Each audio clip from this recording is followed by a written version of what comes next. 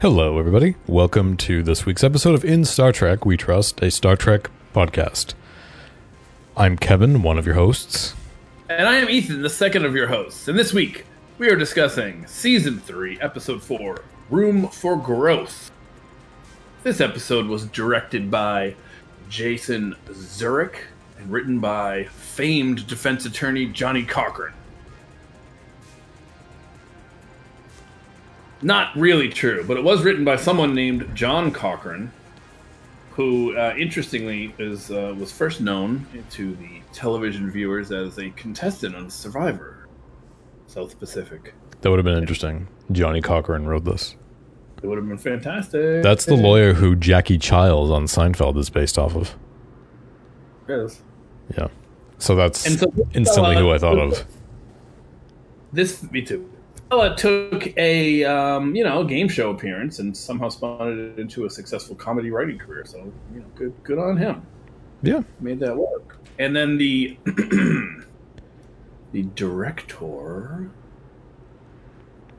is known for the new DuckTales, The Boys animated series, a Transformers show, an Omniverse. Oh, The Legend of Korra. The Boys, not the Amazon show. Yes. Jack Quaid's in that. Right.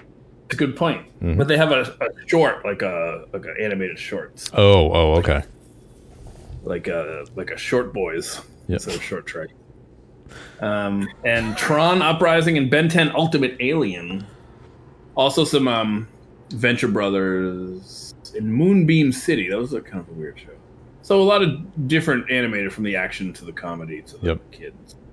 A nice rounded out animation directing career. Good on you, Jason Zurich.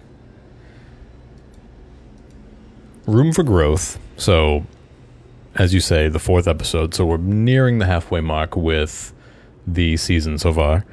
I think with this one, very much like last week, I thought that it was very kind of middle of the road. I don't think that it stretched. I don't think it reached too far beyond the sort of safe confines of a Star Trek episode. In a way, I feel like if this were live action, this is what you would call a bottle episode, save for the fact that they do spend time on another ship.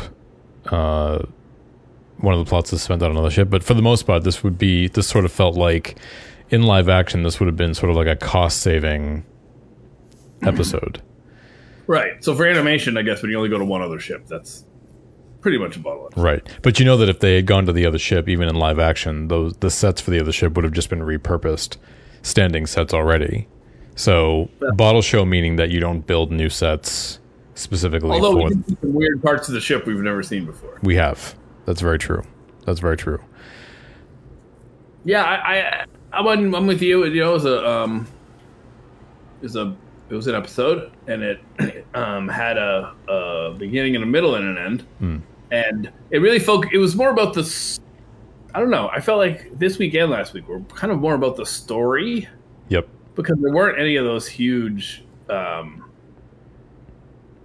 out loud jokes for me, really. So. No, it didn't feel to me like we were getting much in the way of character progression. I think, to your point, they were just sort of plot heavy episodes, but it didn't. It didn't seem to me that the episode ended with a character, being in a place where they weren't in the beginning of the episode, right? Right. I feel like once again they learned that they actually appreciate each other and being lower deckers, right. But I feel like we learned that lesson a half dozen times. That's true. It's interesting because what I've noticed about the show this season so far is that they seem to be placing more emphasis on the lower deckness of the show. It seemed like for a while in season 1 and then even most of season 2, while yes, the show was Star Trek Lower Decks, it didn't feel like at times it felt like they strayed away a little bit too much from the, again, as I say, the lower deckness of it. which is involved in the high level command situation. Right. Oh. And I'm speaking specifically of the sort of cold open that we got, which was we see the lower decks area of the ship packed with a little bit of extra people, more than normal. So clearly there's something going on. And then we see the captain come through. Freeman's possessed by a mask, and then she's turning the ship into sort of like a medieval temple. And it's a mask very similar to the episode TNG, the Next Generation episode masks. But what I like about it is that there's two things I like about it. We have no idea what's actually happening. We don't know the context. We don't even need to know the context. Again, this is the lower deck side of it. But I like Mariner's kind of dismissal of it, like, this is like the third time this has happened. Like, Captain, stop touching masks. It's not a good idea to touch masks.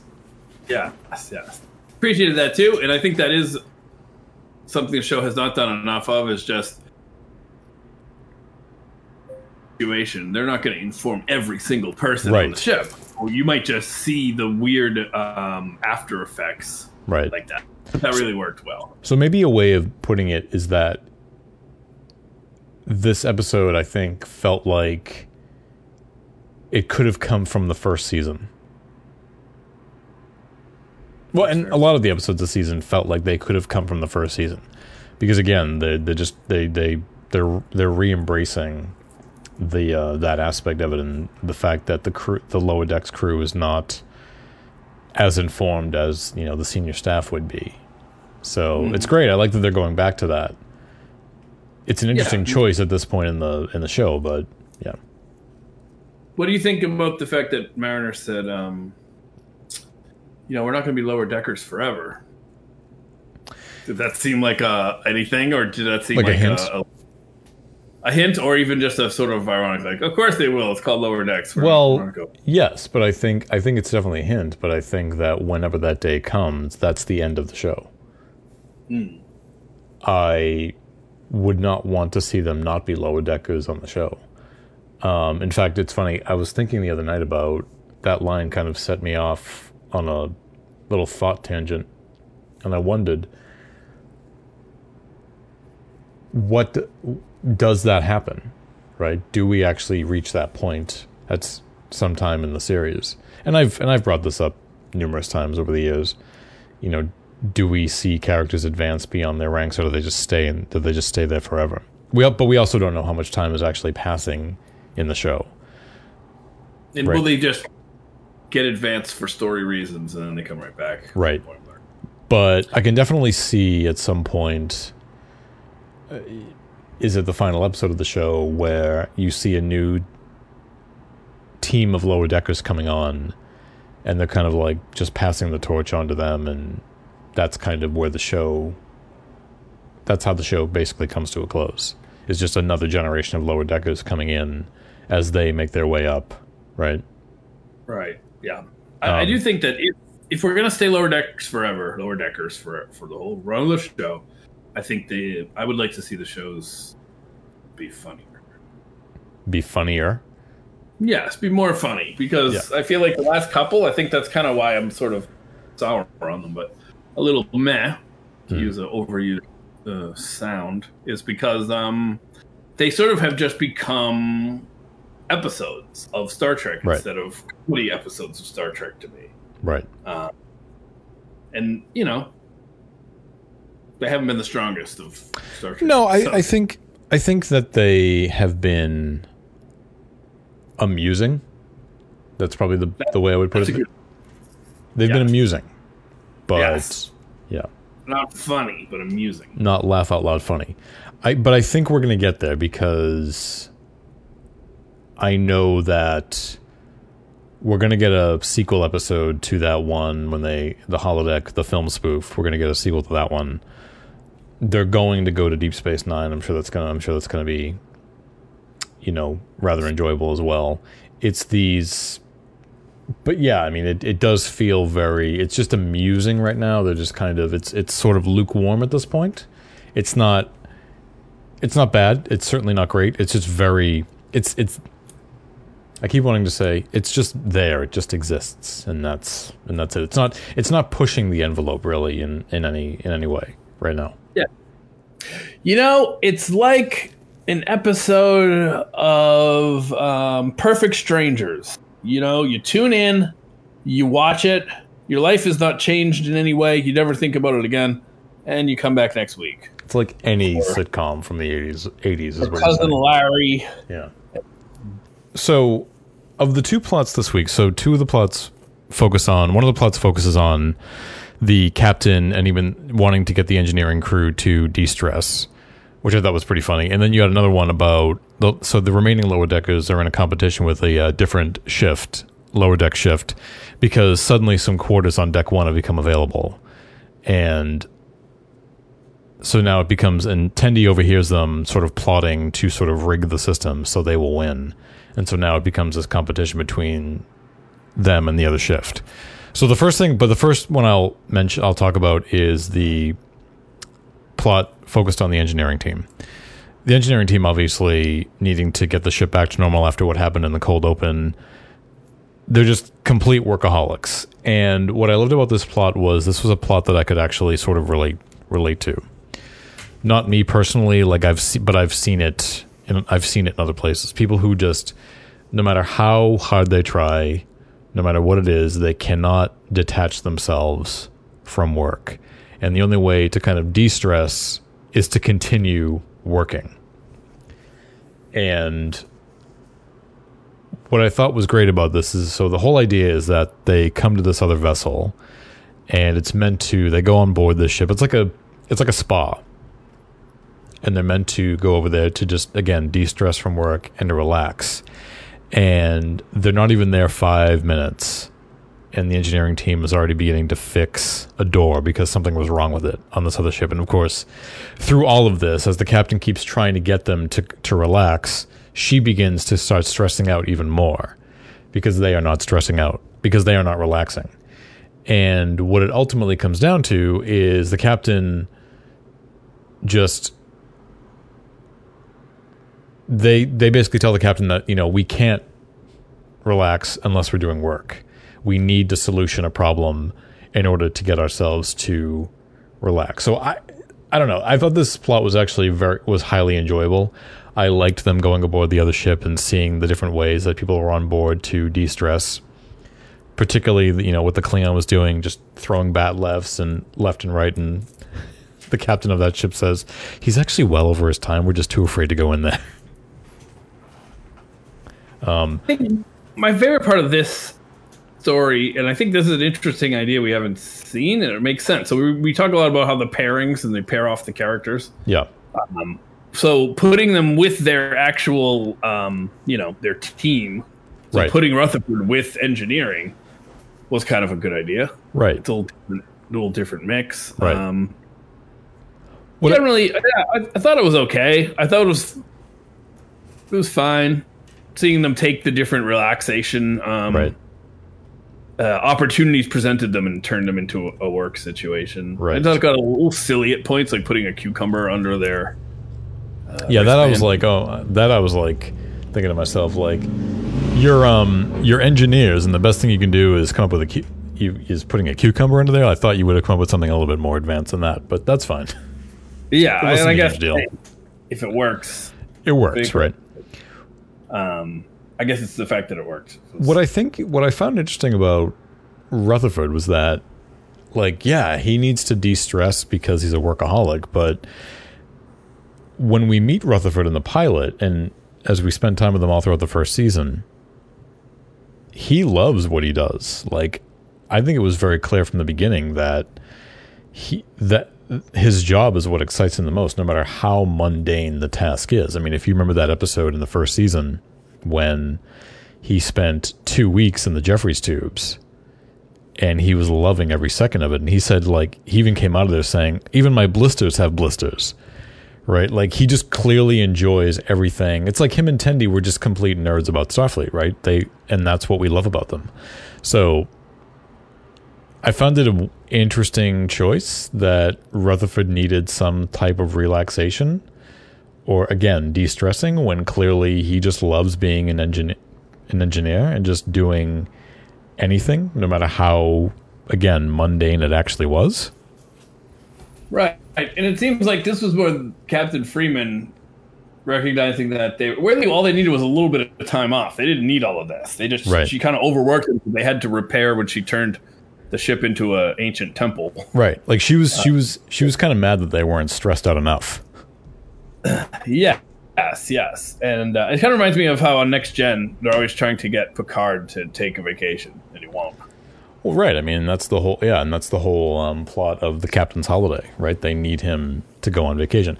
I mean, almost every Trek series at one time or another has an episode like this, where the crew wants the captain to take some time off and relax. I mean, it happened numerous. Say again? I guess this is a flip because you have the captain wanting the crew to take some time. Right, exactly. I really enjoyed the solution that they came up with, because ultimately what ends up happening with this plot line is that them going onto this other ship doesn't really do anything. The captain gets unbelievably stressed, and the engineering team on the Cerritos actually end up building a device that just de-stresses her immediately. And she loves it. And then she wasn't the captain, but she was sort of like the one overseeing all of this, the one running all of it on the ship, gets really pissed off and says, I want you to eject that thing into space right away, because you realize, like, if they were able to solution that so easily, it kind of puts her in a way out of a job. And she's like, she's like, eject that thing out into space immediately. So I really liked how it ended up concluding with that. I thought that was actually pretty good. That was actually pretty funny. I did. Yeah, I enjoyed that. And as far as I guess maybe the A story, because it had more of our characters in it. So back on the Cerritos, we've got our other storyline with the lower deckers versus other lower deckers, the Delta Shift. Right. It was interesting to see other lower deckers, I think, in the little rivalry that they have. Mm-hmm.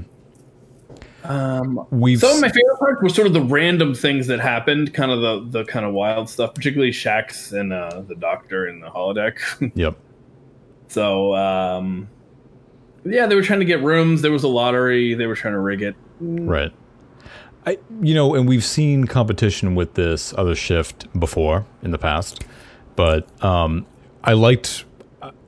really enjoyed where it took us throughout the ship and just going into sort of various things. But we get to see, the first thing I thought of was we get to see Shax and Tirana in the holodeck, and they're playing a bunch of bank robbers in this sort of film noir, black and white recreation. And it reminded me of the TNG episode, The Big Goodbye, where we get to see Picard's Dixon Hill recreation sort of right away. And you get that whole thing about the crew sort of commenting on how outdated everything is. I mean, Boimler didn't even know what a bank was. What did he call it? A bunk at one point, and just sort of making fun of the whole idea of paper transactional currency. But we sort of see that Shrax and Tirana seem to almost have something going on between them, which I thought was a little bit of a random thing to happen in the middle of this episode, but at the same time, I was like, I think it confirmed. Confirmed? Yeah. Yeah. Unless one of them was a hologram. Well, maybe, but I doubt it. Right. I doubt it. So I wonder if that will be actually something we revisit, or just a joke. Was this? Yeah, I mean, was there a relationship hint at them in the past? I don't remember if there was. Was there? I don't think. Not that I've. Well, you said confirms it, and that's what I thought you were talking about. Oh no, I just mean this was pretty definite. Right. We see them underneath the hydroponic bay. There's an entire there's like a whole forest underneath the hydroponics bay on the Cerritos, which I thought was an interesting choice. And they're sort of, two of them are basically hallucinating because of the different gases and stuff that are present in the chamber, which I thought was kind of funny. But there also seemed to be a dead crew member in the yes. route. Yeah. I thought the hallucinating was fine. maybe I just the mood or something that I was in, but I saw it and just thought, like, this is ridiculous. The whole point of hydroponic is that it takes up less space. You would not need to have an entire root system. Well, Voyager had a hydroponics bay, and so I thought to myself, am I to infer that this is what I'm seeing right now is one deck below them on Voyager as well? Am I, is that so? Yeah. But, and then they got to that room where the gravity was much not as heavy as it was on the rest of the ship. Certainly reminded me, there was that, what they called the sweet spot in Star Trek Enterprise, where there was that part of the ship where there were practically was no gravity. And we see it in the first episode. I think we see it in one more episode. It's a place that Travis liked to go. So they were really kind of enjoying the whole kind of much lighter gravity. And Boimler, of course, gets stuck at one point because they have to use the main deflector dish to get some asteroids out of the way, which is a totally random occurrence. But on the way there, they end up running into Beta Shift. Mm-hmm. And they have a kind of deep, heartfelt conversation with them, how they should work together and all this stuff. And I just knew where this was going. And, they fooled me for a second. I actually thought we were actually going to have some friendships form at one point. Mm-hmm. But ultimately, that's not what happened at the last minute. They kind of screwed them. Beta Shift kind of screwed them and then took off. Mm-hmm. But although our lower deckers convinced themselves that it was really they were the ones that were going to be screwed by the situation. Right. So that was until they weren't, because it was kind of like a double whammy, right? Because they thought, well, yeah, but if one of us gets those quarters, then we're not going to be together anymore, and then it kind of brings their whole friendship into focus at this point, and they're like, yeah, we won't be able to do stuff like this anymore, and we should just stick together. And then we find out later on, no, we could have all just, Rutherford's like, we could have just shared the entire room together. What are you talking about? Why did one of you have to take it? We could have all just roomed together in this place. Right. And only Rutherford knew that right away, and he wasn't there. Right. So I enjoyed quite a bit. I liked how it sort of ended up coming to that, because if they decided to end the episode sort of right then and there, and they say, and just again kind of reinforce the friendship between the four of them, it would have been fine. That's how I would have expected an episode of Lower Decks to come to an end. But I like that they threw in that sort of extra layer of Rutherford saying, yeah, but we could have just shared the room. What do you mean? What are you talking about? I like that their concern was that the great parties they're going to have. I know. Well, it's weird because the bridge is on deck 1. And I've always believed that the bridge was the only thing that's on deck 1. I didn't realize there were actually quarters up there. So I know it seems like there's no room for quarters. Yeah, but okay. I mean, this is the Cerritos. Yeah, maybe I'm thinking of the Enterprise. Well, Enterprise, Voyager. I mean, deck 1 has always. I've always believed it to be just the bridge, and that's it. It's usually raised up a bit, so yeah. Right, that's what I thought. So, but I think overall it was a fun episode. Again, as we were saying, I don't think that it didn't. I didn't feel like it moved the needle too much. The needle just being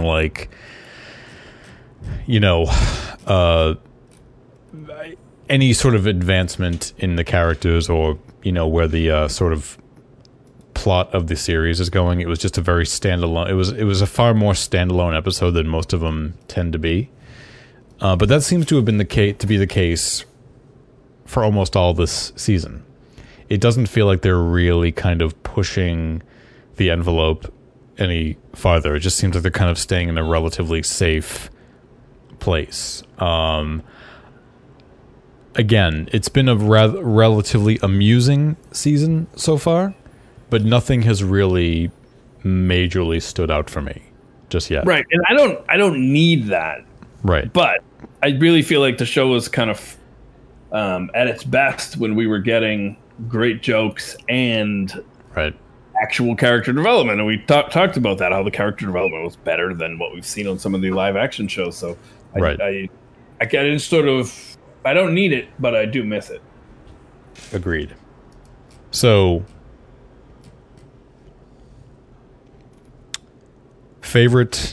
what is your favorite line or lines this week? Well, I've got Two. One was to stop touching masks. Yep. Yep. And I do think that Mariner usually has those kind of great lines. Mm-hmm. Kind of one-offs. Yep. Are nice. And then my second one, and not even that it was funny, it was more that, I don't know, I just thought it was a fun idea to be putting on TV, but it was Mariner saying, "Hello, I'd like to withdraw some paper with no intrinsic value. Money." Well, my favorite line also comes from Mariner, but it is not one of those lines. It's when she says, "What kind of weirdo signs up for a job in outer space just to garden?" And we saw that weirdo. Yep.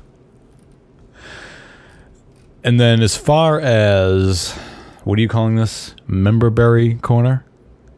For now, yes. Memberberry Corner. Yes. We use it ironically because we don't think there's anything wrong with whatever, memberberry. The word memberberry is used negatively these days. Yes. But, so we get to see another member of the species that Arix is from the animated series. Of course, the person who runs this relaxation sort of grotto. So one of the skeletal remains that you are referring to is actually one of those, the duplers from An Embarrassment of Duplers. The duplers that would duplicate themselves when they would when they would get scared or offended, I think, or something like that from last season. So that's what we actually see. Yeah. Which means, I guess there was one, because as I recall at the end of that episode, they all came back together into one. So does that mean that there's one Dupler we didn't meet, or one that's not accounted for? So, because if you remember, they all came from the same person. That's a good point. Yeah, but nevertheless, I think that was a really that was kind of a funny nod. So, but I think again, I enjoyed it.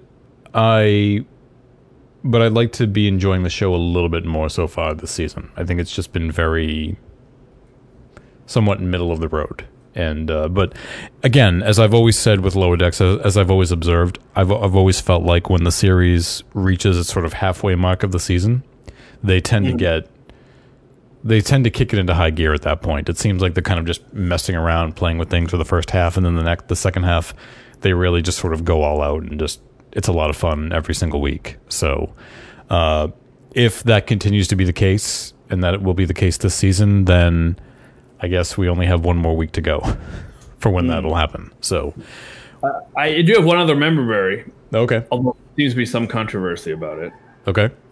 A different membership. So there's thought that there could have been a Battlestar from Battlestar Galactica floating near the Dove. Oh, I did not catch that. It looked like a Battlestar somewhat, although some people are also saying it could be an Andorian ship. So. Oh, you're talking one of the... yeah. Oh, okay. No, I know exactly what you're talking about. Yes. I actually thought it was an Andorian ship, but I can definitely see why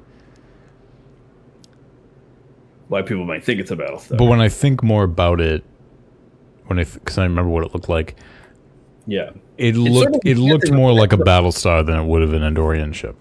Yeah, it kind of has the front of a Battlestar, but it doesn't really have the side bits that kind of stick out. So yeah. Well, and we saw even actually, oddly enough, same episode, The Embarrassment of Duplers. That's the episode. That's the episode where they're docked at that space station, and they're trying to get into that exclusive Starfleet party. Then they end up going to that sort of like hole in the wall tavern on the space station.